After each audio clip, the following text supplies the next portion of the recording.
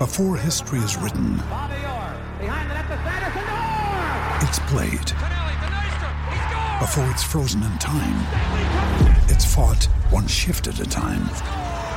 Before it's etched in silver, it's carved in ice. What happens next will last forever. The Stanley Cup Final on ABC and ESPN Plus begins Saturday. Another day is here, and you're ready for it. What to wear? Check. Breakfast, lunch, and dinner? Check. Planning for what's next and how to save for it? That's where Bank of America can help. For your financial to-dos, Bank of America has experts ready to help get you closer to your goals. Get started at one of our local financial centers or 24/7 in our mobile banking app. Find a location near you at bankofamerica.com/talktous. What would you like the power to do? Mobile banking requires downloading the app and is only available for select devices. Message and data rates may apply. Bank of America N.A., member FDIC. Less than 1 week away from the start of NFL season, which means it's down to crunch time in our best ball drafts. So I'm bringing on good friend Pat Kerrane. We're going to talk through our exposures, our plan of attack for the rest of our best ball drafts. Maybe the guys we draft a little bit too much, Koff, Rojo, Will Fuller, Koff, and maybe some guys that we want to target that we haven't been drafting as much for the rest of the year. Our plan of attack for exposures and a quick look at all the fun we've had this offseason.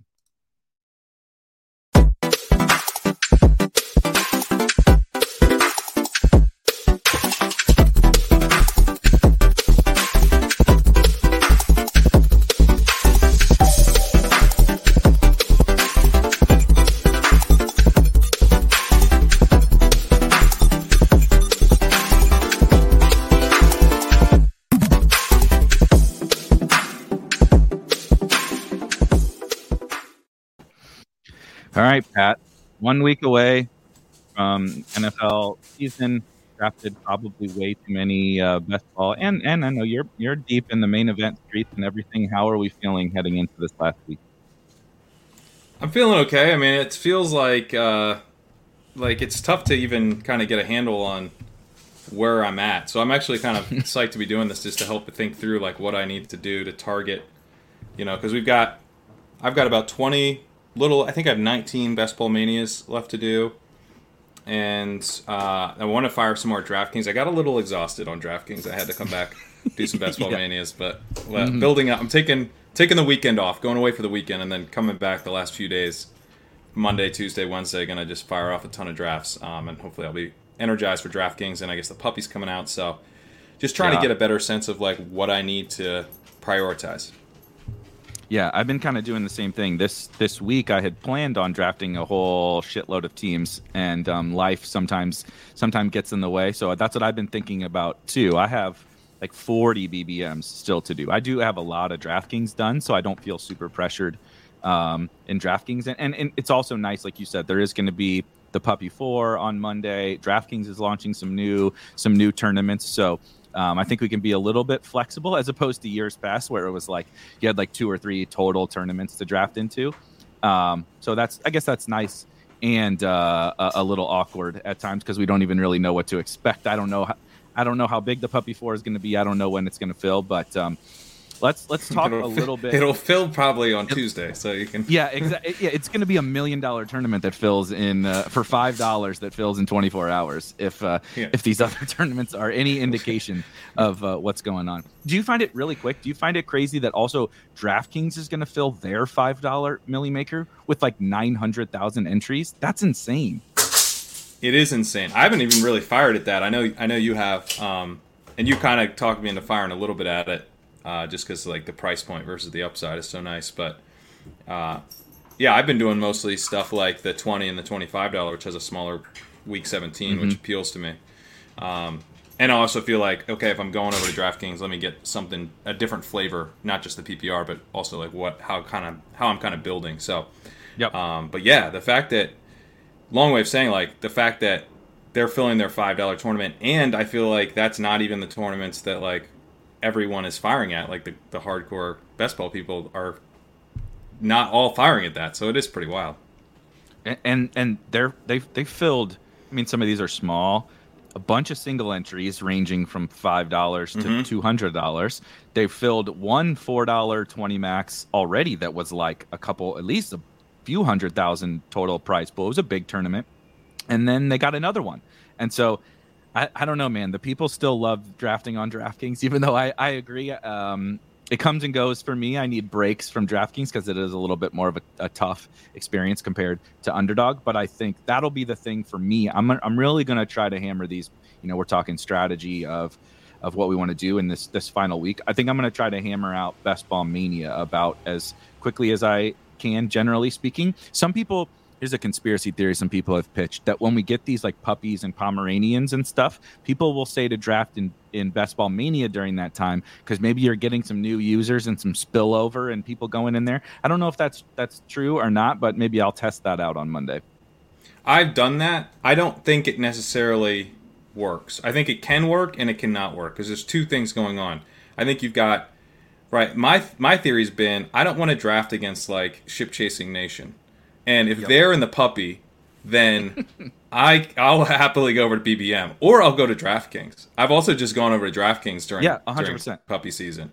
But the other thing is that I think there's other people that think like me that are basically like I rather just draft BBM. Everyone's in the puppy. I'll go to BBM. So I feel like we should get some stats on this, but I feel like there's a fair amount of badges in some of those drafts as well. So it's not like you're avoiding everybody. Yeah, that's a good point. And fingers crossed, knock on wood or whatever. I've not been having very many badges in my Best Ball Mania drafts of late, and so when are you it has drafting? felt really refreshing, all over the place, absolutely all over the place. Okay. Whenever I was telling Pat before the show, it has been a week from hell basically, and some other stuff I've been doing outside of work. So when I get so triggered at all of that, I'm just like, fuck it, I'm hopping into a Best Ball Mania draft and like turning my brain off from all this other stuff. And I've seen like one or two badges at any point in time. And so it has been refreshing from same thing as you when you're like streaming drafts all the time. Obviously you guys have Ship Chasing. We have a similar crossover in terms of like cohort of people that are hopping in the drafts with us. For like sure. If I stream a Best Ball Mania team or whatever. And so I've been sneaking around recording some drafts off air. Rob and I did that. Pete and I did that. We're trying to avoid everybody that's listening to this show. Yeah, we might have to start doing that with the main event on Ship Chasing because we're literally like, it's a full on streamer draft except we're doing like a $2,000 high stakes draft. Yeah, right, exactly. It's kind of like. It's the opposite. It's if you guys streamed like one of the Mastiffs, right? What is it, $2,500 entry or whatever on Underdog? Like ECR and some other people are streaming it, or Underdog's breaking it down, Josh and Hayden and stuff. But like people don't rush to jump and get Leonard Fournette and James Conner and some of the guys that the normal person drafts, right. The crazy sickos that all of us just don't even like. Ben, you get Ben on there talking about DJ Moore at the 2-3 turn, and that's somebody that goes in the early fourth round. So very different worlds. I pulled up. Figure we can start with Best Ball Mania since we've kind of been, talking about that, and because I have more drafts left to kind of. Tweak these exposures, right? I can just show super quickly. I'll go over to just general exposure and my players, right? From a kind of top 10 or whatever. Gabe Davis, Darrell Henderson, MVS, Kyle Pitts, Michael Carter, Isaiah McKenzie, D'Ernest Johnson, Marquise Brown, Kenny Gainwell. Obviously, you can kind of see where my general strategy is. It's all late round running backs and a couple of kind of my favorite, spike week type, no pun intended, wide receivers in Gabe Davis, MVS, McKenzie, very high on the Bills, obviously, but lots of focus on the zero RB type running backs and kind of these spike week-esque wide receivers with a focus on the, kind of elite offenses. Nothing has truly changed too much for me at the top here. I guess Isaiah McKenzie is a guy who I probably won't be getting much more of. I was hammering him, in the 17th, 18th round. And then D'Ernest, being kind of an 18th round guy, I've been cycling through some other guys because he was just my guy. I know you talked about this last year, having a late round flavor of the week running back. Well, D'Ernest was a flavor of like 2 months. And so he was the flavor of the summer. Yeah, exactly. So I've been, this was higher on D'Ernest for me, and I just haven't been taking him of late, but I I'm really not trying to get more Gabe Davis, but it just kind of keeps happening. Darrell Henderson, same way. He just is in a range that I keep kind of taking. And so I don't have any super strong takeaways from the guys that I want to, move up and down on in my top exposures. Do you have anything kind of similar? I'm scared to see the Rojo and Will Fuller bags. The word, yeah, they're pretty packed for sure.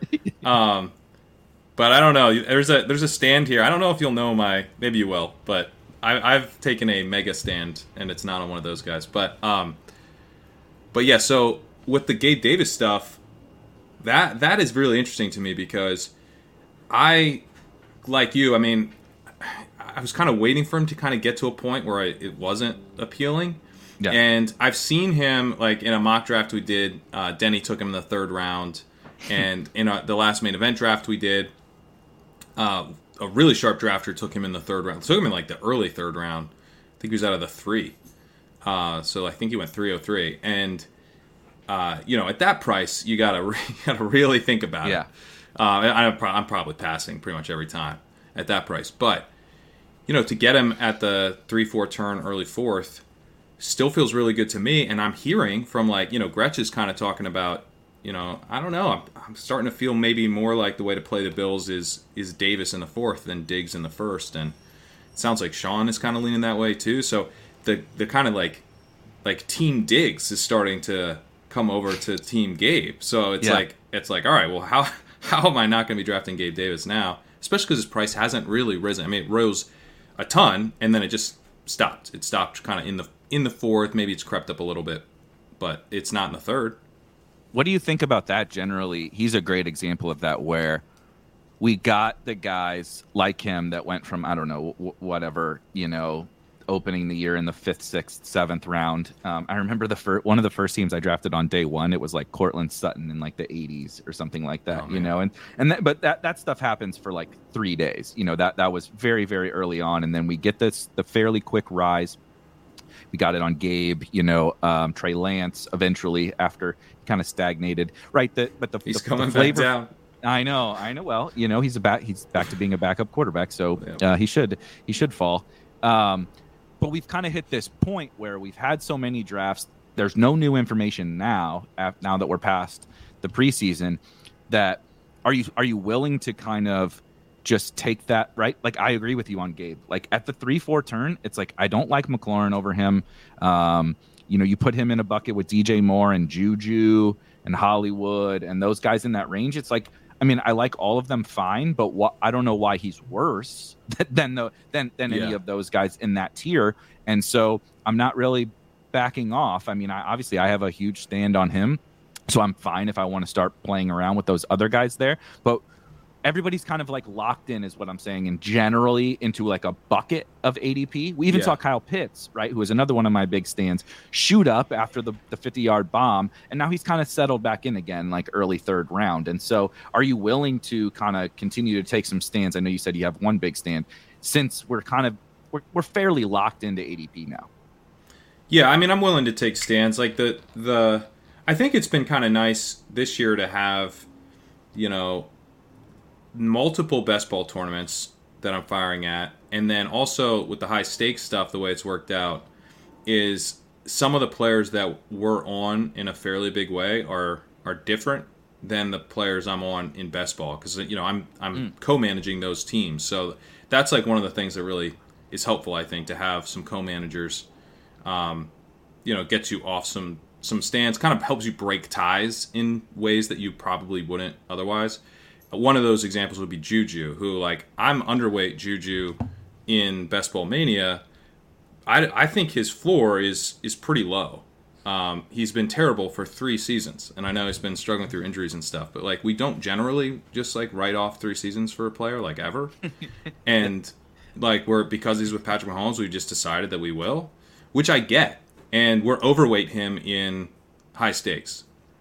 And that's exactly how I want to play it. Like, I'm like really psyched about that, because if we miss on, a 5th round pick in the main event, that's not necessarily going to sink our team. You can replace that player very easily. We're going to be on the waiver wire. We got to pick our starters. Like, having a dead roster spot from the 5th round is not that big a deal. And not that I think Juju will be like dead, but I do think that he could be like not that good this year because he has been not that good for 2 years and horrific last year. So, it's like one of those things where it's like kind of floor ceiling stuff where like, I'm comfortable taking a big stand against a guy and then maybe I'll get some exposure elsewhere. Or like there's guys that I'm like, man, I wish I had more of this guy in best ball, but I'll probably just end up playing him week 1 on DFS because I kind of like his early season profile and that's how I'll kind of take it. So thinking through this best ball stuff more is like, this is one slate. And I'm going to take some stands and I'm going to be wrong. And I'm going to play this like I would week 14 in some ways and on DraftKings and DFS. And if if I just whiff on something, I think that's okay. I love, and we've talked about this a little bit. I think I definitely don't have all the answers in terms of how you should play it, but I think your perspective is perfectly spot on. That people think fantasy football is fantasy football, right? And in reality, there's a boatload of different fantasy football games and best ball with these tournaments, right? And then people also just view best ball. They're like, oh, it's just fantasy football, but I don't have to pick a starting lineup, right? But when you implement this tournament, right, we're looking at Best Ball Mania here. That's just for even numbers. There's 500,000 people 500,000 teams that are getting drafted into this. And, more than half the prize pool goes out to the regular season champion and the top 5 or whatever it is, the top 10 of the entire tournament. It's like 55 or 60% of the prize pool. It's like 10 people take all the money from this thing out of 500,000. And we're drafting from May to, there's so many variables that I love. The Juju one is such a good reference where in best ball, there are these other guys around him who I think have, we were just talking about DJ Moore or whatever. I think him and Juju and Gabe are actually like a little bit similar where, I prefer Gabe because not that Juju's old. He's actually quite young. But Gabe is this ascending profile that I want to be on. I could see him as a first round. Like, what if he's just the man in Buffalo? He's the first round pick next year. Juju, he's not coming off the field. He's their best blocker. Like he's playing. I know it took a while, but it seems like if he's healthy, I think he's out there basically every snap. And so I want to make that bet in best ball, but also because, like you said, he's going to be out there every time. We saw if you just get Gabe of last year, he's going to score touchdowns and he's going to have some spikes, right? He's kind of this small loss, big win type player to me, in my opinion. I know some people disagree, but that's kind of my take. Like, I don't see a way in which Gabe Davis is out there playing for the Bills, not scoring some touchdowns and having some good games. Is he the smash in the 4th round? I don't know. Probably not. The odds are against everybody. Juju, like that's what people will say. Like, aren't you the Leone? Aren't you worried about this, that, and the other thing? I'm like, yes, I'm worried about everyone, but I can't draft everybody. I have to try something to win this tournament. It's like, what are the odds? Like, I wasn't drafting Julio. In hindsight, I'm probably an idiot that I wasn't taking 18th round Julio. But it's like, look. Hey man, I was drafting a bunch of 18th round Julio, and honestly, I'm not even sure it helped that much. I'm like, yeah, that's fine. Like, but I'm not like doing cartwheels over like, now you're taking him in the 10th. Like, I've locked this thing up. I know, it's a good comparison. Last year, remember the Darrell Henderson thing? Like, I was smashing the shit out of Darrell Henderson, and then I did feel like, yes, I got one. I won something there, and obviously, and that didn't matter. But that's the perfect example. It's like the odds of Julio being the guy you need, where I'm not going to make any money if I don't have Julio fucking Jones, are so low that it's low. Like let's just move on and not worry about it. But the Juju thing is such a great example. Like I said, I don't see a scenario in which Gabe or even like DJ Moore. DJ Moore's floor is so high. He's playing with Cam Newton and he's usable in fantasy. Juju could like you said, just be dust, like stone dust. He could be the 4th wide receiver for all we know. That's a low probability thing. But who is to say Sky Moore isn't better than him? MVS is just going to be MVS, in my opinion. And maybe Hardman is a little bit better. Again, I'm not expecting it.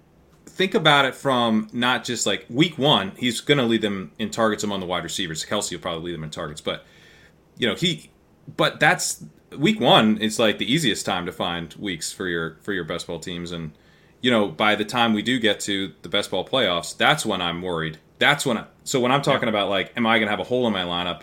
That's what I'm talking about. I'm talking about the end of the season with Sky Moore's coming on, and maybe, Juju's already been dealing with like a knee thing. They changed his contract to give him more of a per game bonus. Like, yeah. The fact that he struggled through injuries for the last 3 years is also, like, again, not ideal. We don't generally do this. Like, when someone else struggles with injuries for 3 years, we're like, I don't know, are they going to stay healthy? With him, it's like, well, that means we should write off everything he's done.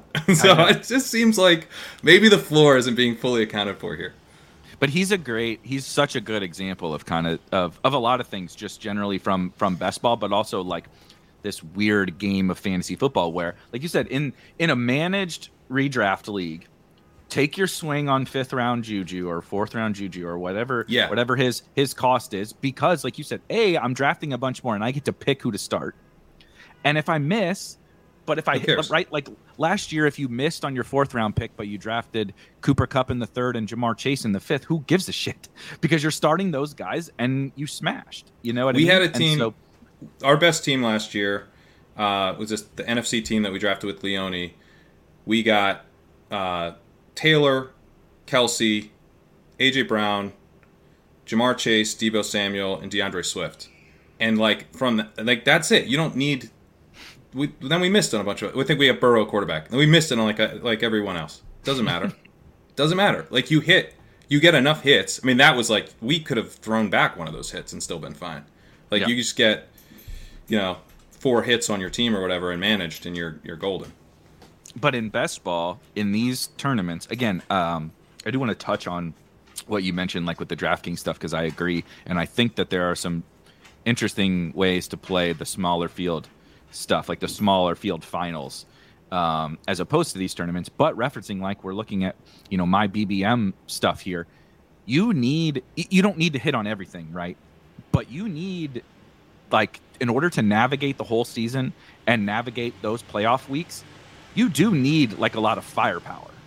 And because you're gonna miss, you're not gonna hit on all the 18 guys or 20 guys. But once you start compounding that, right, you should miss a lot of late round guys.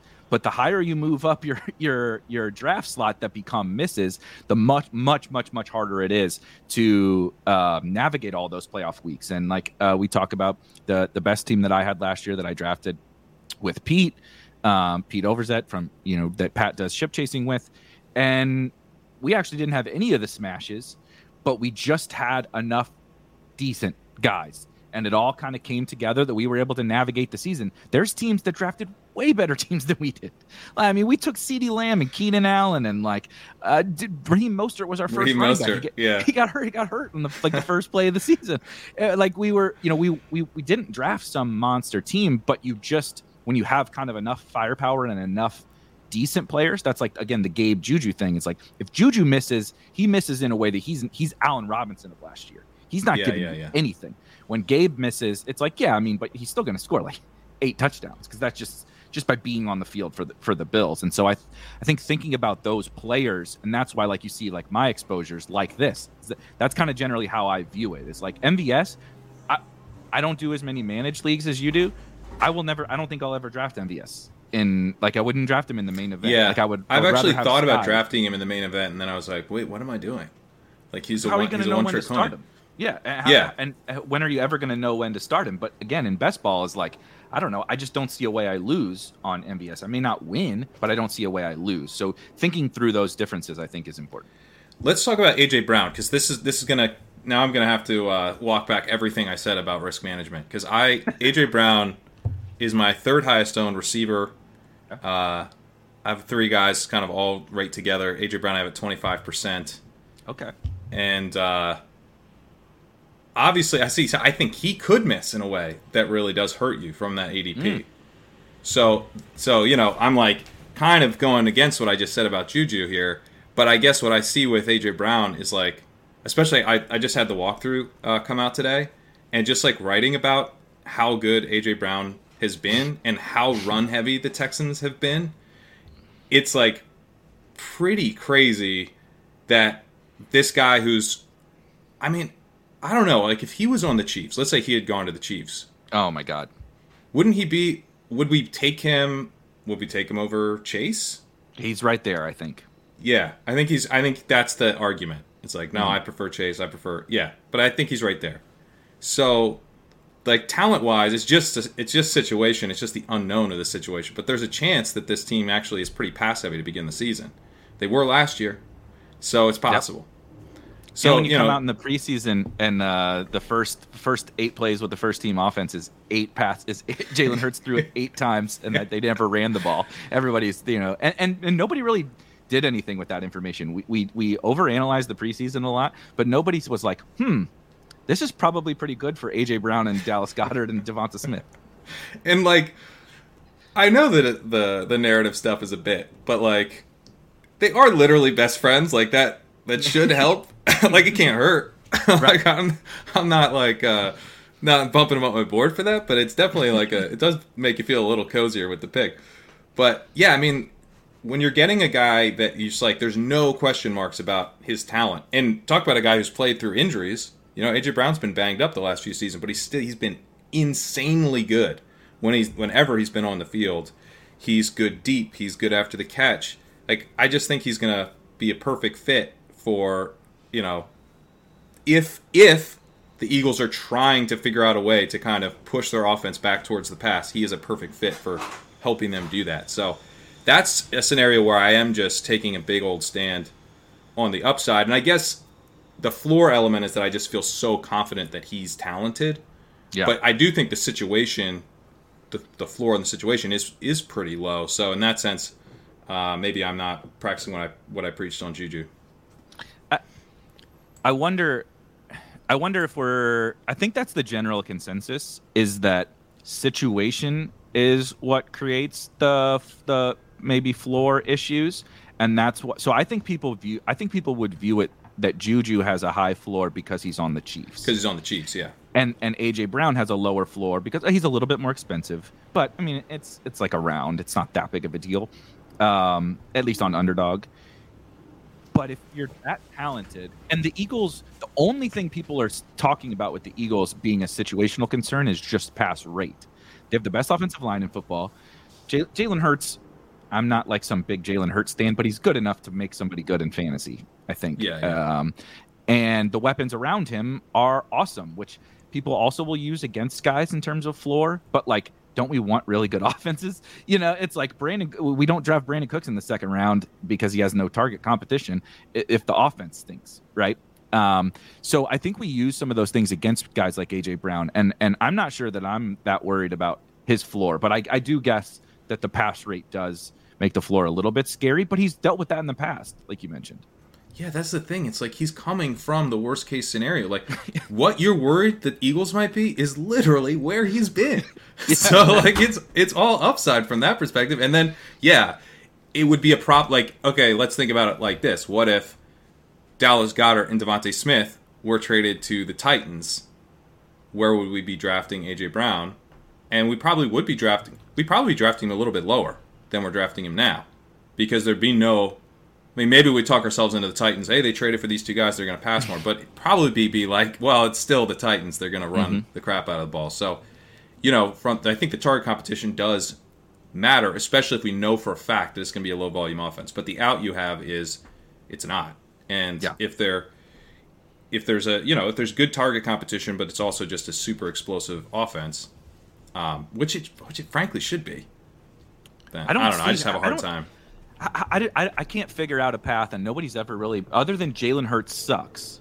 Which if Jalen Hurts was that plausible, bad, but like they made the playoffs last year and they scored some points last year without AJ Brown, and so I just struggle to find a path where the Eagles are like totally tanking any of these guys, really. Like because even Minshew's the backup. If Jalen Hurts sucks that bad, Gardner Minshew can keep AJ Brown afloat. Yeah, plus they just traded for, they claimed Ian Book. There's they have an elite offensive line as well. We need I know to start. I had to mark Ian Book as I think we even blurbed him. I think they made us blurb him. So that's why. So you guys need to know that the Ian Book is now on the Eagles, because I had to know that. That is great. I'm loving the AJ Brown points, and that's pointing me to something I wanted to touch on a little bit too. Is when we can't cover every base in terms of figuring out who we want to target and stuff. And even if you could, you're in a draft room, somebody else might take them or whatever. But figuring out, I have my AJ Brown exposure up on the screen. I have 16% AJ Brown.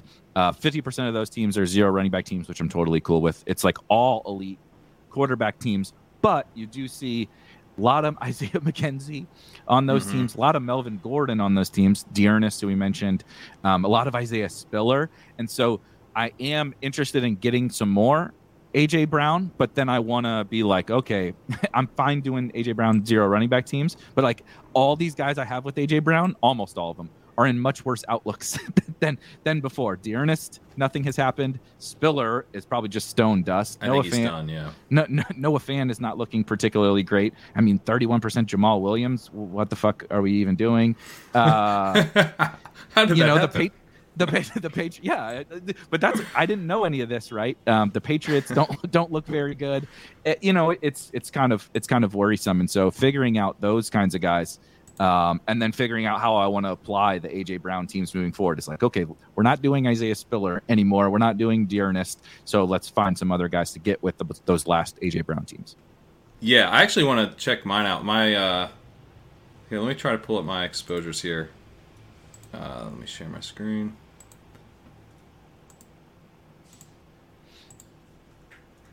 Yeah, so okay. These are. Is this sharing? Yep, you're up. Okay. All right. So there's the stand I was talking about. Oh, I should have known. I should have known that You one. should have. I should have known that one. Okay, so here's the $1 million question then. Literally $1 million question. $2 million question.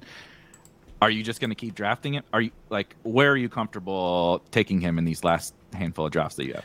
So what I've done, and this is what I've generally done with kind of every player that I've taken a stand on, is once I get to a certain point, I just start wanting ADP values, and he's actually falling a little bit. So now I'm saying, okay, let me get him in the end of the 11th, and I've been in the 11th, and I've pushed him around the turn because there's another guy I wanted. So I was like, I'm going to push Rachaad White around. He came back, so I got him in the 12th.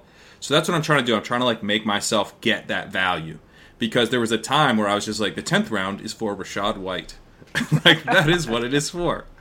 There's no other purpose of the 10th round. Just hammer Rachaad White.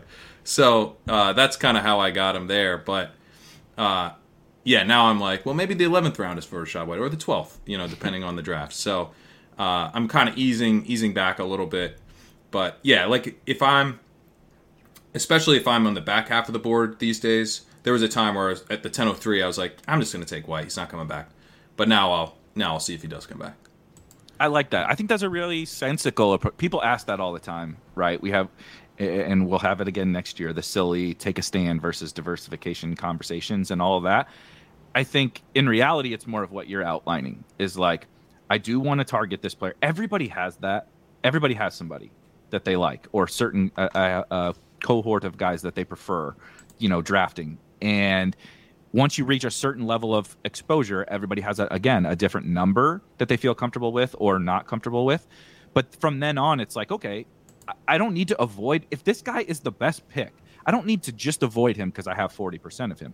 But I can push the limits a little bit, like you said, on now let's maybe maximize those teams as opposed to I was just taking them. I would Tony Felix Castro is his name. He won the DraftKings Millie last year. He posted his BBM exposures, and he had it was literally 80 or 85% Nico Collins, and it was like he drafted him in every draft, and he didn't really care about ADP. And then obviously Nico shot way up, and it worked. It worked for him. So he probably would have had more, but Nico shot way up, and so he didn't have to press it as much anymore. Just doing little things like that, I think, is the real conversation around diversification and all that, as opposed to you can't draft more than 20% of any player. That's silly.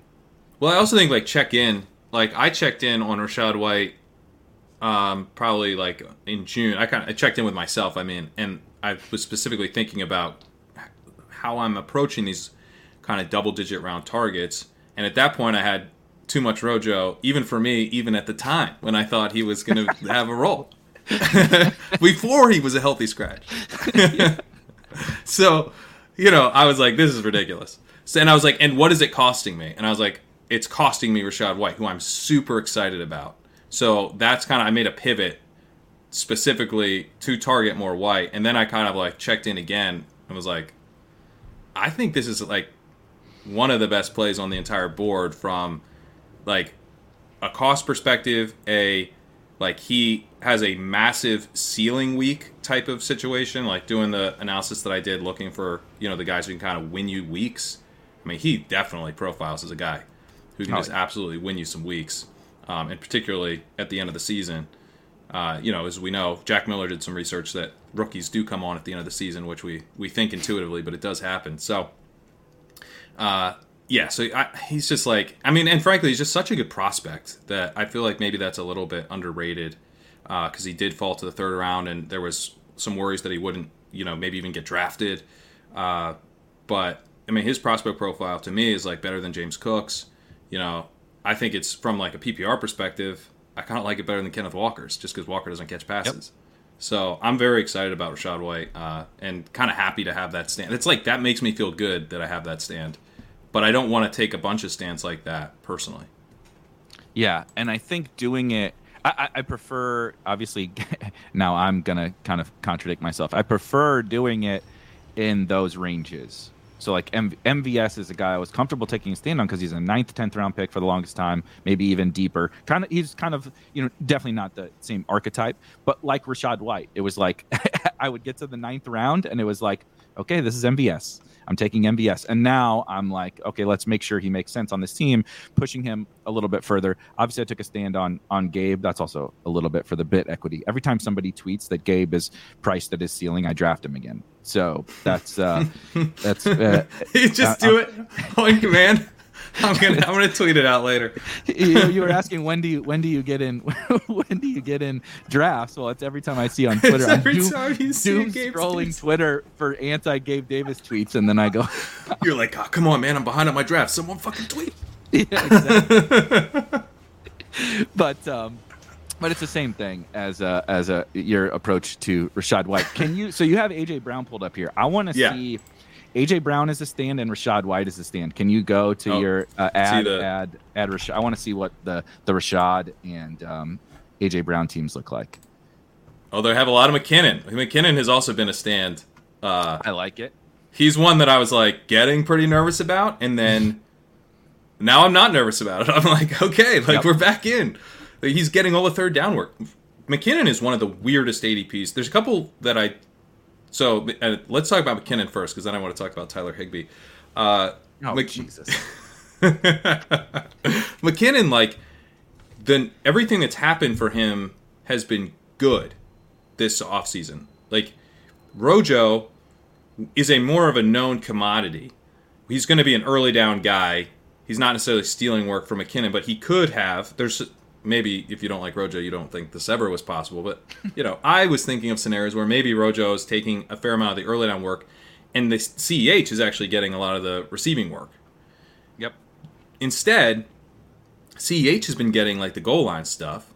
Pacheco looks like he's going to mix in for kind of, between the 20s garbage stuff, and he's the kick returner, so he probably won't have, a huge role. And then McKinnon has been getting the receptions and the passing downs. That's the nut outcome for McKinnon, and his ADP has fallen. I don't understand it at all.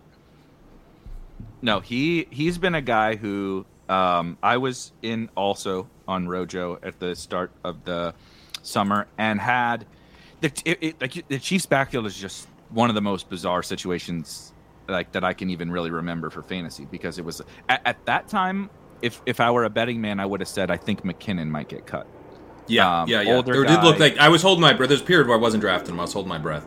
Right, and so I have 7% McKinnon, but I have, to your point and kind of the point of this show, I am he's a guy, like, I'm reaching a little bit on ADP. Particularly, I draft a lot of zero running back teams. I also think right now is an awesome time to draft zero running back teams because we're getting a lot of these guys like McKinnon at what I think, right? So you can take Rachaad White, you can take Darrell Henderson, you can take Devin Singletary, Jerick McKinnon, and these guys both have crazy upside and we know they have a defined role for week one. I mean, Rachaad White's maybe questionable, but like you said, 15th or 16th round Jerick McKinnon is going to score points for you week one. Well, that's probably why I have so much McKinnon, to be honest, is because like White is not my week one play, but McKinnon is. Yeah. But he also, as we saw last year, he came on strong at the end of the year. He has no competition, generally speaking. No one thinks CEH is good. Isaiah Pacheco is a 7th round horrible prospect from Rutgers, and Rojo apparently is just not good at football. I don't know. Nobody likes him. Hey man, that last preseason game, give him credit. Yeah, the typical Rojo keeps you hanging. We're he hanging sure on does, man. We're hanging on for years. They were hanging on to that 98-yard touchdown for a long time. But it's like if McKinnon, and we've been bullish on McKinnon for how long? Since he was a rookie and stuff, right? Since he came into the league. Now he's like the dusty veteran that we wrote off, who showed us some of the most upside in this Chiefs backfield last year, and it was at the end of the year on a playoff run. So they clearly are willing to ride him if everything else goes to shit, basically. And so the paths to him being just a stone cold smash are so clear. It's so clear to me that he could be a total smash. And there's like no law. If he's playing third downs, you can't lose on him. Yeah, and I know like Pete Overzet, he talks about like doing, kind of like layering the zero running back types of archetypes. And I know you've talked about that as well. I like that concept. I also like the layering, like the timelines. So like McKinnon to me is like, okay, what if McKinnon does just turn to dust? I mean, we were calling him Dead Legs McKinnon 2 years ago. He's 2 years older now. His legs aren't getting any younger. So, he might just be like a 5, 6, 7 week type of dude, and then he just completely goes away. But with a Rachaad White, that's like the Rachaad White's supposed to be coming on as the season progresses, as a rookie. And maybe he doesn't have any third downs to begin the year, but they start trusting him a little bit more, and he's building up that role. So I think about that with the wide receivers as well. Like if I have, you can see that I've drafted a lot of Sky Moore and Treylon Burks. I sometimes will go and get like a gross, like AJ Green type of guy, or just kind of like a veteran, like a Jarvis Landry. You can tell I've been hanging out with Ben. That's like the type of dude who he's on 5 of these white brown teams. I'll try to get a guy like that just to like help get me some early season points because I've drafted, maybe 2 of the rookies already. Right. I do like that. That's definitely one of my big focuses, and probably a little bit of a weakness that I have, because I generally just like all the same types of archetypes, right? Rachaad White is an archetype that I just generally gravitate to, and I think is the league winning type and tournament winning type archetype. And so sometimes you'll get into a draft and we're all human and we just keep clicking buttons and you're like, oh, yep, so-and-so's there at this pick. I like him. Maybe he's past ADP or something. And the next thing you know, you drafted a zero running back team with 6 Rachaad Whites. And even if it gets there, late in the season with some of those guys, you may not have even advanced that team. To that point, I think I will say the one thing I learned last year is don't be forcing the low upside, like early season guys, particularly at running back. Right? We would do JD McKissick, and we would do, I think Nyheim Hines is different this year than he was last year, but we would do Nyheim Hines on these teams. And it was like, are his 3 or 4 points in half point PPR really helping you?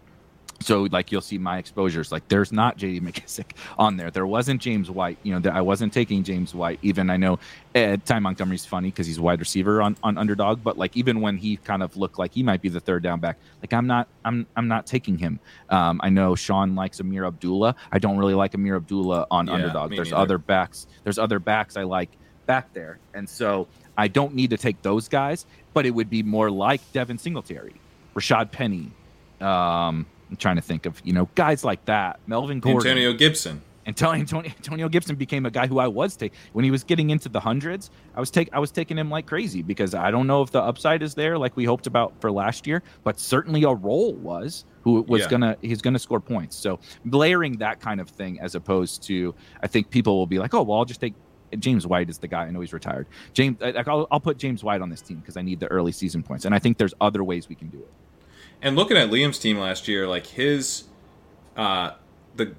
the final part of his roster, I think it was 5 of his last 6 picks, all had a week that contributed from week 15 through 17. So he missed on De'Ami Brown, which I think I'm responsible for.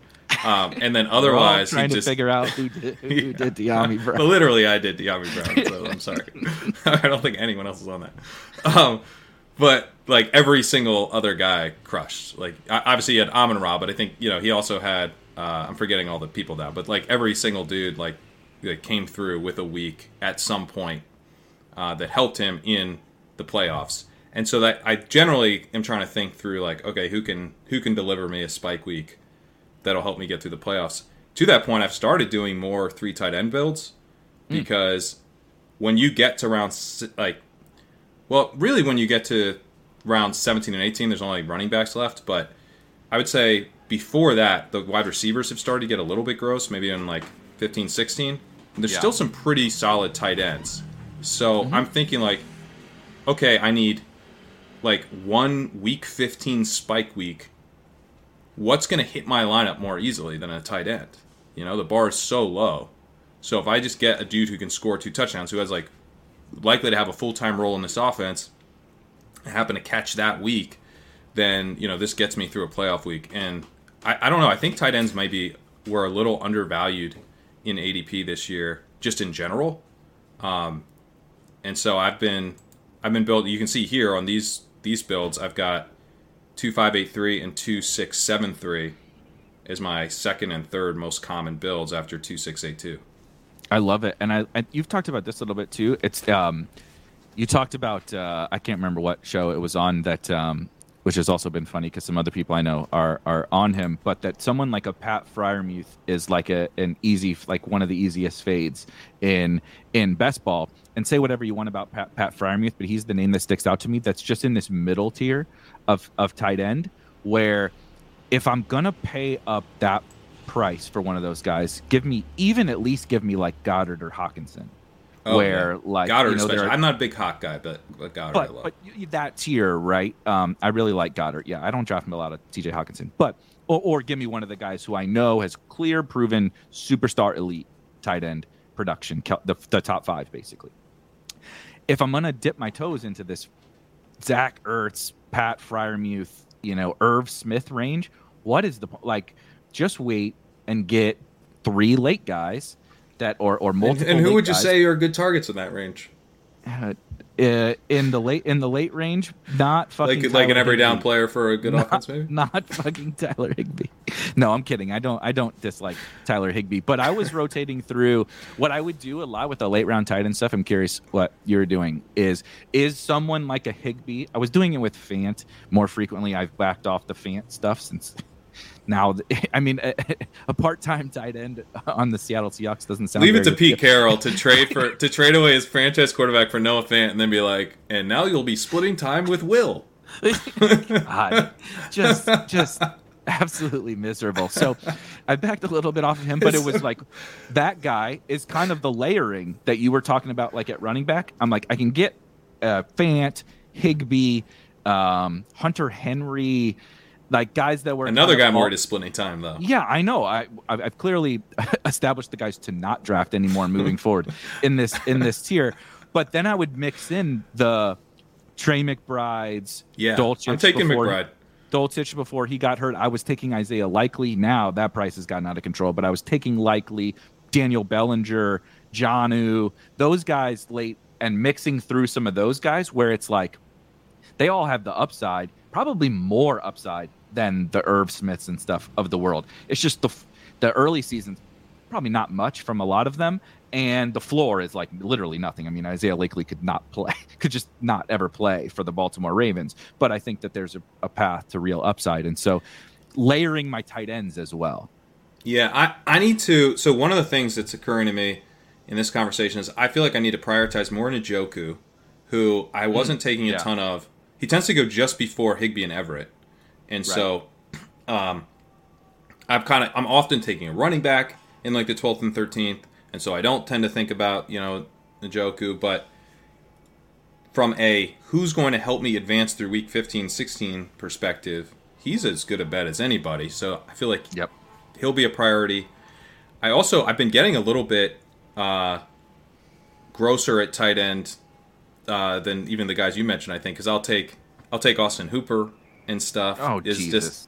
It's just like he's going to be out there and maybe he catches touchdowns. But now I'm starting to think, like, should I be taking Logan Thomas? Like, if I'm as a third tight end? Because he's going to be out there, right? By the time we get to 15, 16, 17, he'll be probably in an every route role. Yes. And he's completely free. You could tack him on the 18th of every draft. And then Trey McBride, I took him today on a Kyler team. I feel like he should be the one skyrocketing up with Ertz dealing with a hamstring. Yeah. I totally agree. I really don't know why he goes where he goes when he usually doesn't get drafted. Yeah, and that sometimes happens on DraftKings in 20 rounds. That he won't go. It's very very bizarre. I don't really get.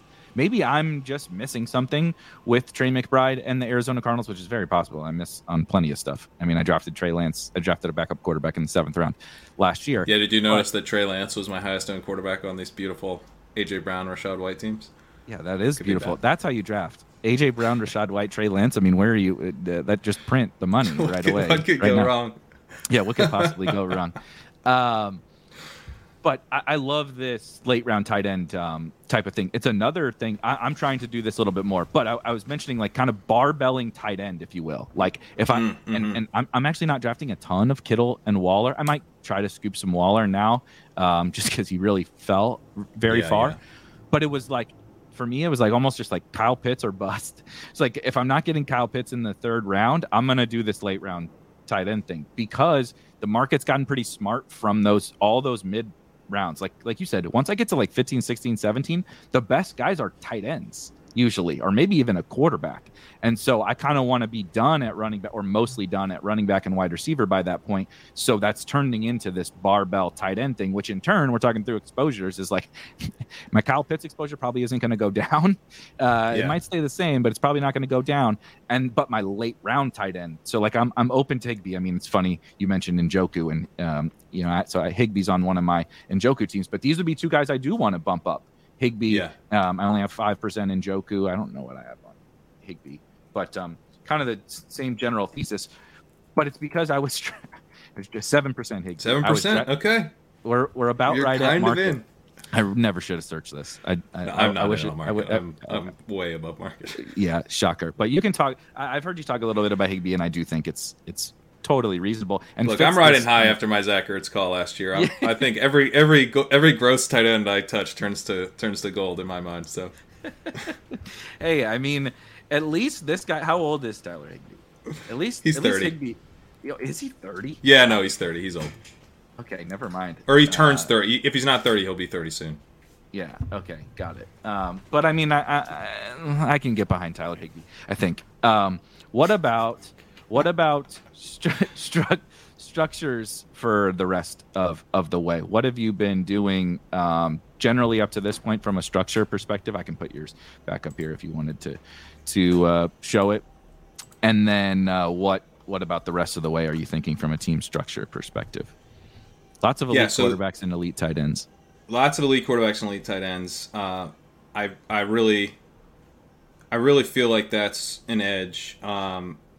Although the elite quarterback stuff scares me a little bit because ADP has been so good. Rich Rebar's talked about this and written about it, where we've just kind of like dialed in over the last couple years on quarterback ADP, and like looking at that, it's like we were just like Matthew Stafford's going to be a smash, and he was. But like that was probably we're doing it again with Kirk Cousins. We're doing it again with Derek Carr. Yep. So like those are the ones that make me nervous. It's like we've just decided who's going to have really efficient passing seasons, and we've actually been really right about that recently, but we've never been good at that historically. So that scares me. Also, maybe we just drafted a backup quarterback in the 7th round for most of the summer, so that could be 2 years in a row. 2 years in a row. We've drafted a backup quarterback with reckless abandon. I don't know what's wrong with us, but we just love doing that. So that could definitely backfire in a big way. But there's stuff like Kyler Murray goes in the 6th round now for some reason that no one can explain. So that makes it hard not to take elite quarterbacks. And I like obviously the guys that everybody likes. So, and I think it's like those guys they can do everything, and they're so efficient, and a lot of them are in high volume passing offenses that are really pushing it and are operating in ways that we're not used to seeing NFL teams kind of be bold enough to operate like. So I think there's a lot of reasons in general to be in on most of the elite quarterbacks. And the elite tight end has been such an advantage. And I also, one thing I'm doing is I will, if I have a Pitts or an Andrews or, any of the top 5, I will tack on. Let me pull up my Pitts teams. Because I will tack on 3. So okay. I've only done it on 10% here. Well, I guess 15%. If I do Andrews, let me see Andrews. I'll go ahead and tack on too late with some of these. Yeah, so here on 18% of my Andrews teams are 2, 6, 7, 3. Interesting. I'll do that because the play is I get Andrews to week 17. And it's kind of like what Herzig has talked about, maybe if you like experiment with like throwing a handcuff on, you can get like a low on running back. I'm thinking about that with the tight end, where if I know that I want to target that pocket of tight ends in like 14 through 16, where I don't love a lot of the other positions. I do not like, I kind of like the running backs around like 17, 18, like it's just pure flyers, but I don't generally like them in 15, 16. Yep. So tight ends are kind of jumping out to me in that range anyway. So if I go like Andrews and then Everett Higbee, that's something I've done a fair amount of. Or just elite tight end, and those two guys, or I'll throw on like a Hurst or whatever. Just it's you don't gotta love the guy, but it's just like this guy could score 2 touchdowns in a week I need. So that's something I've definitely been doing a little bit more of, even with the elite tight end, which I obviously love. The elite tight end strategy, as you can see. Definitely tight end is, I think, probably the best place to do that. I mean, tight end and running back. The 2 highest leverage positions are tight end and running back. Tight end because it's a onesie, and the scoring is wild and unpredictable, and there's very few high scorers. So when you do get that, like you mentioned, you get that random 2 touchdown from Hayden Hurst, right? Last year, CJ Uzoma has that random two touchdown game. It's so impactful at that position because even Kelsey, Pitts, Andrews, and so why was Andrews 70% in the final last year? Because he's the only tight end putting up 15 plus half point PPR. Like even Travis Kelsey's having 3 fantasy point games. If that's just the nature of the position, and so it has grown on me. I'm still very stubborn in my tight end thing. Also, I have an unhealthy level of confidence in Kyle Pitts, so I take a lot of him, and I just ride it out with the 2 tight ends. But I think it's kind of the same thing as like running back. I take a lot more quantity of running back this year. I think that was a mistake I learned from last year. I'm doing that too. I continued. I have lots of 7 running back teams that. Yep. Last year, I don't know if I drafted a 7 running back team, and I think it was a huge hole in my game. And so I think the tight end thing could be similar, but at these high leverage positions, when you are either barbelling it, right, with a hero running back team, like an elite tight end and then a late tight end, or, going with a late round approach to that position, 0 running back or late round tight end, like I was stubborn in like, I need my 2.592 or whatever, I need to do that, as opposed to being like, no, dude, your RB1 is Devin Singletary. Draft 7 of them, because you'll get that effect. You'll get that natural layering effect and the effect that you were talking about. Like, how do I get Alexander Madison through to the final when maybe he was a bust, but that week is when Dalvin's out. right? Maybe they suck. The playoffs are over. Well, I need all these running backs. It can't just be because I had 3 good ones.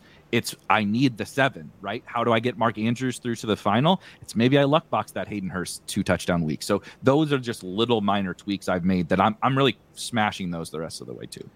I feel like I've done a lot more 6 running back builds on hero builds as well, which those to me were always 5. But now I'm like, you know what? Let me push it with my running back 2, which I like doing anyway. But now, I can afford 6 here, and like especially the wide receivers have really dried up by the end. So what am I going to tack on some random wide receiver, or get the position where I actually could use the points more? Wide receiver's really bad right at the end. That's like that's like you said. I like the late round tight end thing. I've been taking a good clip of Marcus Mariota. He's like one of my flavors of the week now, where the market is so sure he's not going to play enough games because the Falcons are so bad that this dude is 100% like a top 15 fantasy tight end with the way he runs. And I think Kyle Pitts, Drake London, CPAT, et cetera, is good enough to make him a fantasy relevant quarterback. And we just don't get rushing QBs like that late in drafts anymore. And so, I would bet on him only starting 8 or something games, but like, what if they beat the Saints? What if they win a couple? All you got to do is be like 2 games under 500 through 10 weeks, and you're in the playoff hunt with so many playoff teams. So yeah, I've been a coward with Mariota. I think it's probably a good play. I haven't done it, but I do you do Ritter at all? Do you do Ritter? No, because I think Ritter sucks. I think Ritter I just think he completely sucks. And Kevin Cole's been talking about his numbers under pressure during the preseason. They have cratered when he's gotten pressured, which was the red flag on him, is that he has been horrible when pressured in college, and that has translated to the preseason, even though I think people have been generally pleased with how he's looked. Mm-hmm. But that is not going to endear him to Arthur Smith if he's bad under pressure. So I think maybe you have an out with Mariota of him getting benched by like week 10, but then coming back in for the end of the season because they get a look at Ritter and they don't like what they see. I think that's like very live. That's what I call the thing I was hoping for with Sam Darnold last year, where he came out hot, right? I mean, you never seen victory laps like my first month of the season. Sam Darnold victory laps. He was leading the NFL in rushing touchdowns, and I had to do something to mask the fact that Trey Lance was my highest owned quarterback, and so it was like so you touted Sam Darnold. So it was like, you idiots! Sam Darnold. It was just the Jets stink. We knew it. He's got Joe Brady. He's got DJ Moore. Whatever. He was like the QB3 or whatever through the first month, and it just felt so fucking good. And then. As expected, Sam Darnold became Sam Darnold. I mean, he turned back in. He turned back into Sam Darnold. How much DJ Moore do you have? Oh, good question. He's probably another guy that I need to take more. Now, again, no pun intended, but 11%. So it looks like I'm 16%. Maybe a smidge more of DJ Moore. I think I need. He's in that general Gabe range. He goes a little bit before him. And DJ Moore is just a guy who I try to push a little bit, maybe more than I should sometimes. And so I probably have pretty good ADP value on DJ Moore, relatively speaking. Not like he's fallen much or anything. But, yeah, I mean, about 3 picks or so. I generally get him around pick 36, and he goes at pick 33. So it's nothing special, but the market just doesn't like the Panthers and doesn't really appreciate DJ Moore. So I think I don't get overexposed because I'm willing to push him a little bit more, if that makes any sense. Yeah, I get that. He's someone like I think he could maybe be the guy. Like, guy who's been really good every year of his career, never has had quarterback play. Never. I mean, his quarterback play has been so bad. They had Kyle Allen. Do you guys remember that? Kyle Allen? Oh, yeah. I mean, it's like Cam Newton, Sam Darnold. We just completely forgot about Kyle Allen because that was so horrific. And his best quarterback play was Teddy Bridgewater. That's the best quarterback play he's ever had. I mean, Baker doesn't even have to be good. Baker just has to be, like, not terrible. And it will be a major improvement for DJ Moore. And, I mean, the target competition, Robbie, like, completely fell off last year. He almost can't not rebound a little bit, but he's not getting in the way. They don't have a tight end who catches passes. Christian McCaffrey is going to get a ton of volume, but like a running back is not limiting wide receiver volume. That's not how he's that probably works. helping because he's extending drives. And, he's very helpful because he's catching he's catching the ISO route against the linebacker and getting 8 yards or whatever when nobody else is open. Yeah, he's moving the chains and everything. So it's I don't know. He's someone that definitely I thought he would be priced up. Now, obviously, I don't have his biggest, I'm talking a big game. I'm at 16%. I feel like I need to get a little bit more. But yeah, I thought he might move up to, the closer to the 2-3 turn. And he never did. I thought I might have to be Higgins or more. This is tough, man. I've never had to make that decision. No. So I just feel like I don't know why the market hasn't maybe been a little bit more excited about him having competent quarterback play for the first time ever. I agree. I don't know what it is. Well, I think I do know what it is. The market loves either or the shiny new toy or the guy who has been good before, like at a really high level. At a really high level. Yeah. The name, right? Juju was what, the wide receiver 1 or wide receiver 2 once upon a time, right? You've said multiple times that it was almost a half. Well, he wasn't even because he was playing with Antonio Brown. So I forget how he finished. I think he finished 5th in yards, 4th in receptions. But so he was obviously a superstar, for fantasy for a year when he was. And he was the dynasty wide receiver 1. We were very excited. Right, he was. I'm not saying he was this good, but that's kind of how we view Chase and Jefferson right now, for right? Sure. Juju would have gone in that range if we were drafting in that environment, back or this environment back then. So anyway, but you have Juju, who and then he goes on the Chiefs, and it's oh my God, remember how good Juju was once? So everybody feels comfortable taking him in that tier. Allen Robinson, I can't get over this Allen Robinson shit. Everybody is obsessed with this dude. Who I might be wrong, and I'm willing to be wrong. It's kind of the same thing you mentioned with Juju that I would be willing to take A-Rob swings. If there was a little bit more paths to actual superstardom, if he was 3 years ago Allen Robinson on the Chiefs, if the roles reversed, I would get it for Juju, if he was on the Chiefs, whatever. But I don't really see paths to being yep, Allen Robinson was the guy you need. How can Allen Robinson be this year's Cooper Kupp when he's on the team with Cooper? You know what I mean? It's almost that simple. That's who I want in that tier. I want Cooper Kupp or Jamar Chase.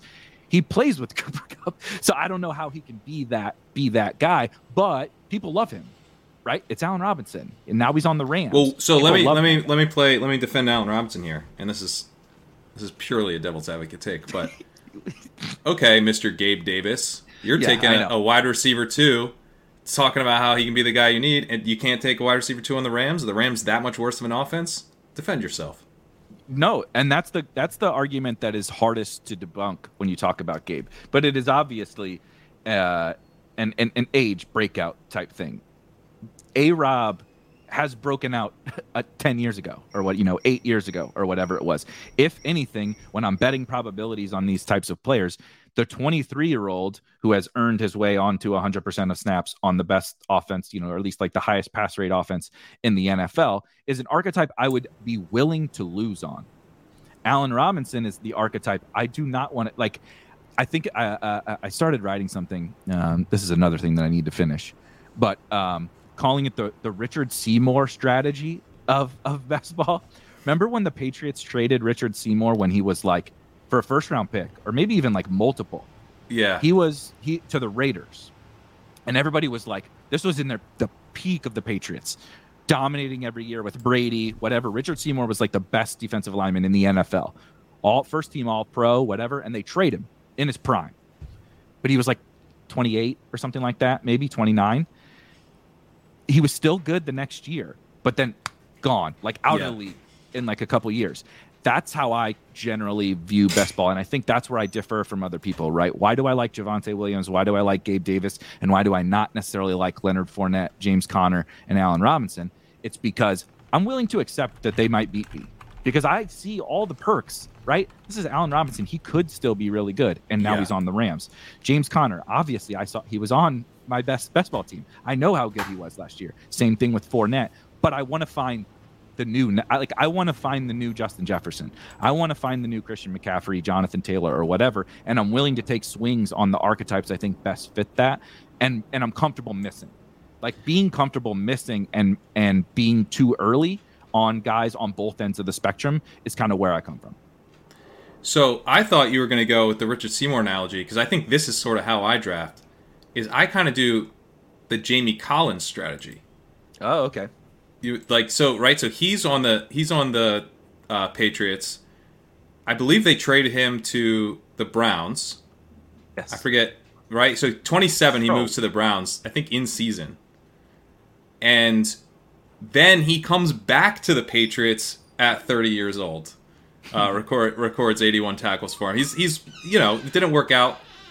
He comes back, and you get a little more juice out of him. That's kind of like where I'm like, once you're in the 18th round and you're Julio Jones, I'm interested again. Oh, you're free? You're free now? So, yeah, to me, it's like, where's the prices on an Allen Robinson? Because if you're paying more for Allen Robinson this year than people were for Robert Woods last year, when we know that Cooper Kupp is an absolute superstar, when we weren't sure before. Yes. It was like Robert Woods or Cooper Kupp. Which one is it? There was uncertainty that you got to benefit from there. You don't get to benefit from that uncertainty in the same way as Allen Robinson. You also have uncertainty that's bad. Like, do they sign Odell Beckham at the end of the year? That totally ruins your week 15 through 17 juice for Allen Robinson. So there's lots of reasons why I think that that's not a super appealing pick for the price. But if Allen Robinson was going in the 13th round, because people were like, oh, he's dust last year, I'd be smashing. So. Yes.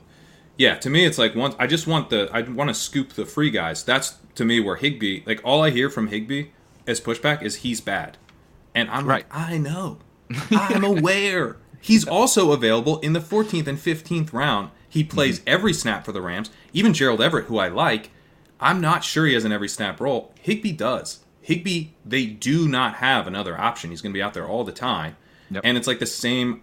It's like, oh, he might catch a lot of touchdowns, That's the same argument for Allen Robinson, but I'm getting him for free, and you guys are, you're passing on our boy Gabe. Yeah, I actually love. That's a really great. I hadn't thought about Allen Robinson through that lens with the Higbee thing, probably because Tyler Higbee doesn't make his way into my brain very often.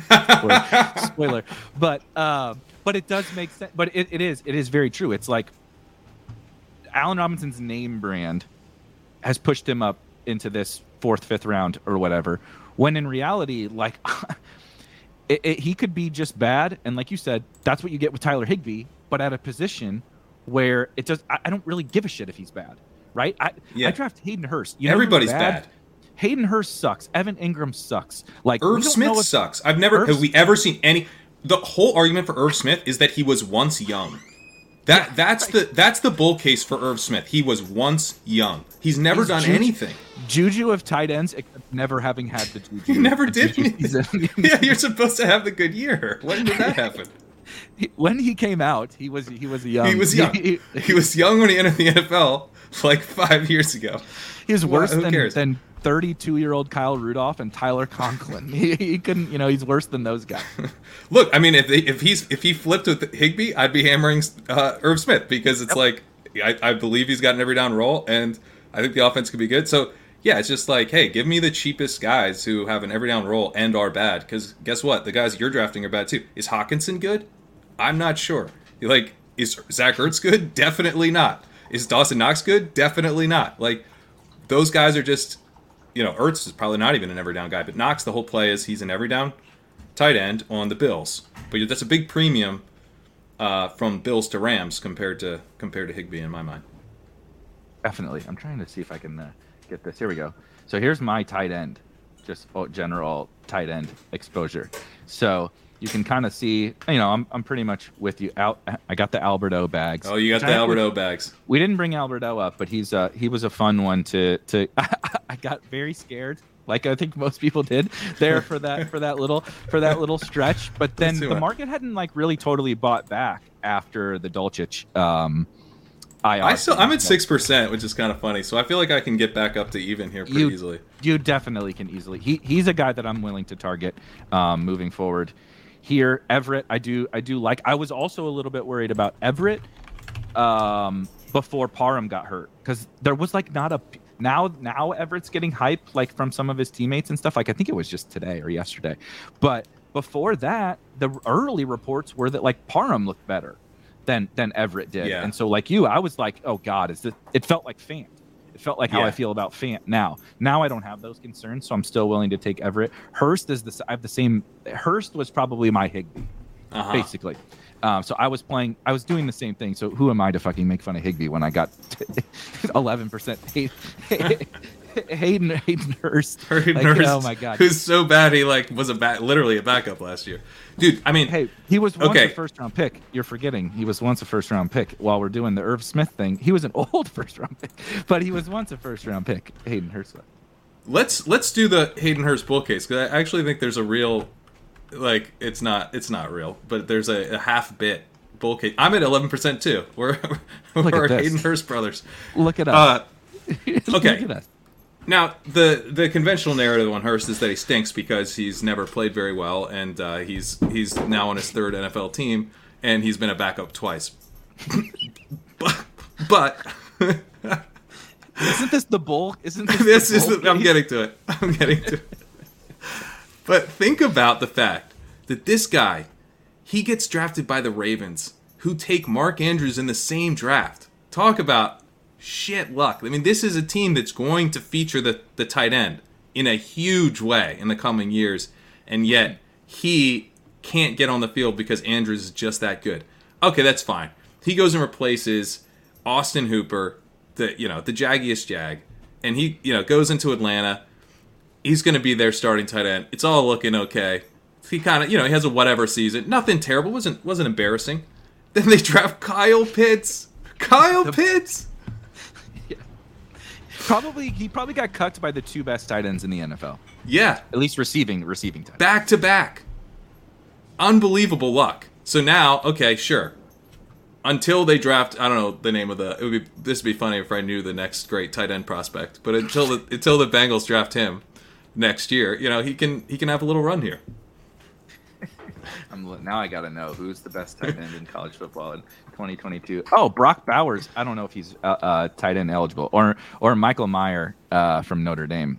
I do actually know those names, and they are. Brock Bowers is a bad dude. I don't know. Like I said, I don't know if he's draft eligible, but honestly, other than the intro, which made him sound like he's a CFL level talent. Well, that's why he's going in 17th round. Yeah, but again, this tight end thing, I know we've talked about the tight end stuff a lot, but I do think it's actually been one of the biggest kind of like light bulb aha moments I've had of this entire draft season. We're looking for ways to kind of leverage the field or ways our opponents are drafting that might be wrong, right?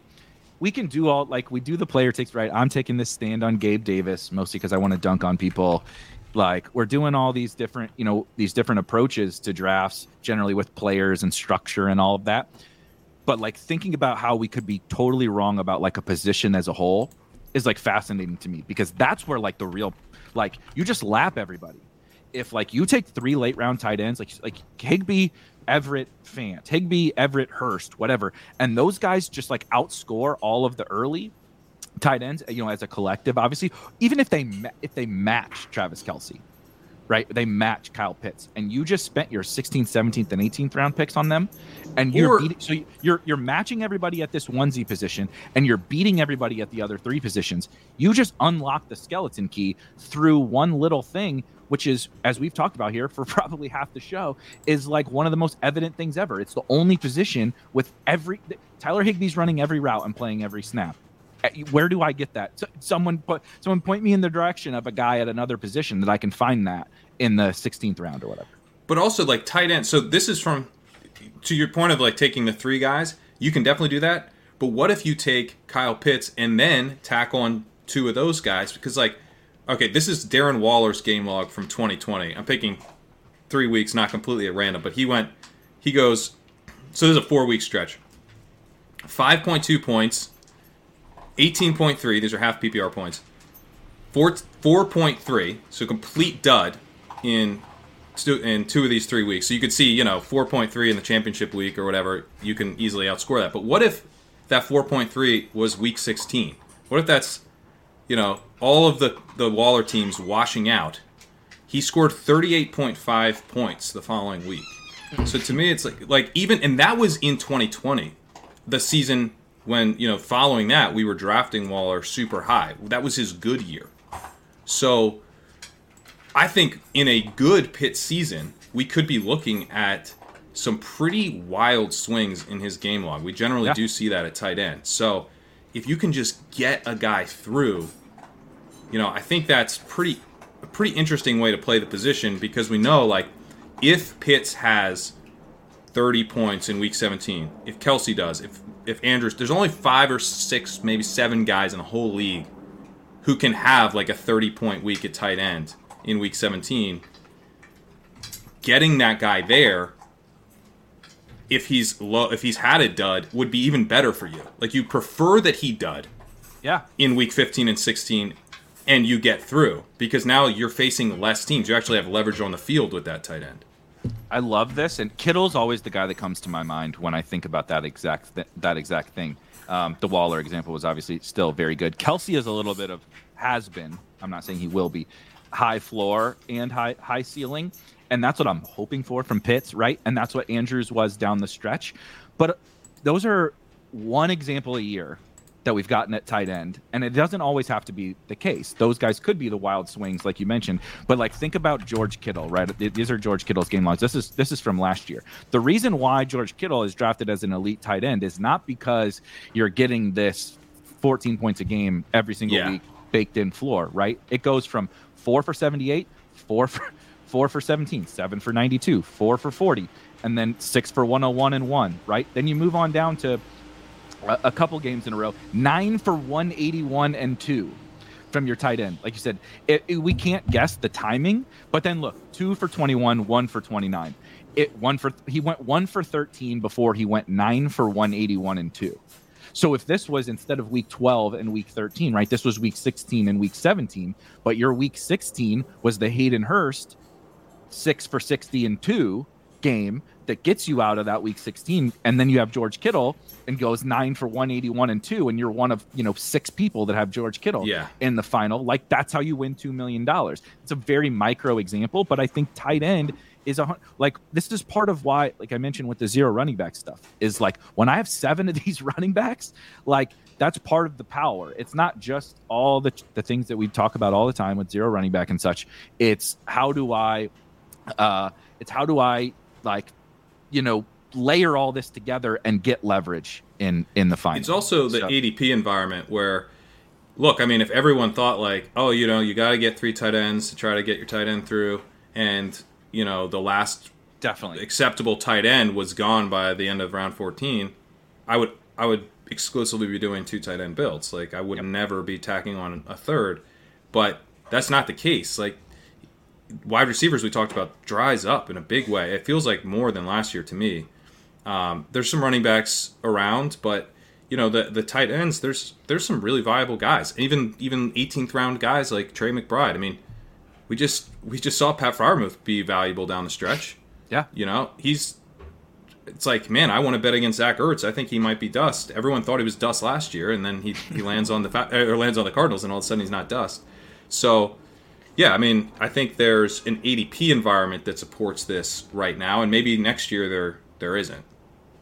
Yep, I love that. That's really, honestly, we talked a little bit about it. That's kind of the thesis, right? Is we're looking for these things in the market that could be advantages, and it's not even player take. We talked about 10 different tight ends or more that are available back there. Pick your guy or cycle through them all or whatever. But it's this weird. Everybody's pushed up wide receivers, and then you reach this point of the off season. When we're drafting in May, there were all these running backs because we could pipe dream about everybody, right? Mm-hmm. We could pipe dream about Keontae Ingram on the Cardinals, and it's all those guys are gone now. They're not draftable, generally speaking. So running back dries up, right? I really like Zamir White now, but he used to be a 17th round pick. I can't talk anyone into him. Thank you. I took him in every dynasty league, and he's a smash in dynasty when Josh Jacobs is gone next year. But I keep drafting Zamir White because he might just be the guy. I don't know why. I really don't know why we're doing this thing with Josh Jacobs falling, but Zamir White nobody wants to take. Anyway, I don't get it. But he's like a 13th or 14th round pick now, right? As opposed to a 17th or 18th round. So who do I take in the 17th to 18th round? Well, we didn't talk a ton about quarterbacks, but I think there's quarterbacks there and there's tight ends there. And then that's when we start to figure out how to leverage the field. All right, we talked a ton about a lot of different stuff. And went much longer. That tends to happen. Much longer. This is like the ship chasing marathon episodes where we're like, yeah, let's do a draft, and then it's 2:30 in the morning, and we're still. Should we rip another one? Let's rip another. Yeah, exactly. And then Leone's out for runs, and it just devolves into chaos. But you mentioned you wrote or are writing the walkthrough. It's out right now. It's out right now. Definitely must read stuff. And then you've also obviously finished up your legendary running back articles, which are also must read stuff. But what else? Anything else coming up? Yeah, that's it. If you're drafting, read the legendary running back article. If you're whenever, I'm sure you're not done drafting, but whenever you are and you want to start thinking about some week 1 stuff, the walkthrough game by game preview column for week 1 out now. Dive deep into lots of kind of game flow type stuff, pass rate over expected, but also looking at just, target share, snap counts. There's a ton of fun nuggets in there. I think you guys will enjoy. Got me pretty excited about watching some actual football. Yeah, I'm pretty excited. I also really enjoy how you do the walkthrough because I'm a little bit of a robot from a DFS perspective. I have the things that I like to do, and obviously I have access to projections and all that kind of stuff. But I always learn something, or not even just learn something, see something through a different lens when I go through. It could be 10 things. It could just be that one thing where I'm like, man, and then you start to apply it to DFS or whatever. You're like, well, that guy's not owned, or that guy's going to be really popular, and maybe you have something, that it just makes me think differently. And that's the kind of content that I like. Yeah, because there's narrative. Like last year, there was a big narrative last year that the Browns and the Vikings were going to shoot out. And that one of the things that I was proud of in the walkthrough is that that's not how I saw that game at all.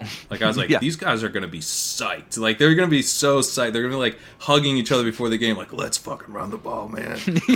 Like they're gonna be so happy, and they did. Yep. So I think that a game like that jumps out to me that's maybe a little bit less of a shootout environment could be the Cowboys and the Buccaneers, both dealing with offensive line questions. We just saw them have this massive shootout last year where the Cowboys went super pass heavy. Yeah. And I think it could maybe flip. The siren does not want this information out here. They're coming for me. They are.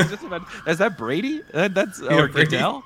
Goodell is like, this is our feature game. Would you please shut the hell up about this? I totally agree. I already bet the under on that game. I am pretty into that.